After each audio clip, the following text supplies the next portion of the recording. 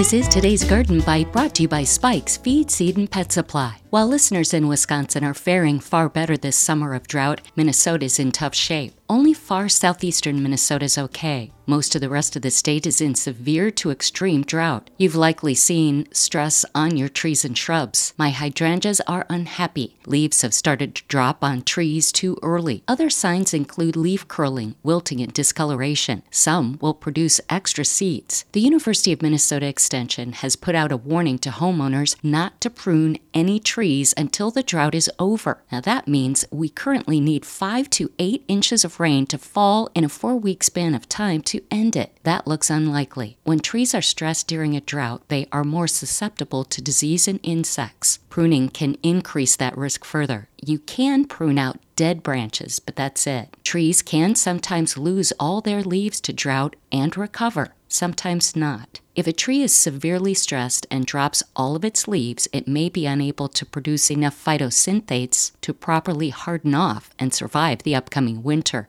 Leaf drop is how the tree is trying to help itself. They're shedding the part that needs water. I have a lot more information and links on my website, gardenbite.com. A rule of thumb is to water them slowly and deeply about every 7 days with 10 gallons of water for each inch of the established tree's diameter. Likely that hasn't been happening. I know I haven't. I have watered my trees and shrubs planted less than 3 years ago. From birds to bunnies, poultry to horses, dogs, and the family cat, Spikes and Hool's Feed, Seed, and Pet Supply has all you need to take care of them. Quality feed and quality products to keep your animals happy and healthy. Go to spikesfeed.com. 6 locations and shipping available. That's today's Garden Bite. I'm Terry Knight.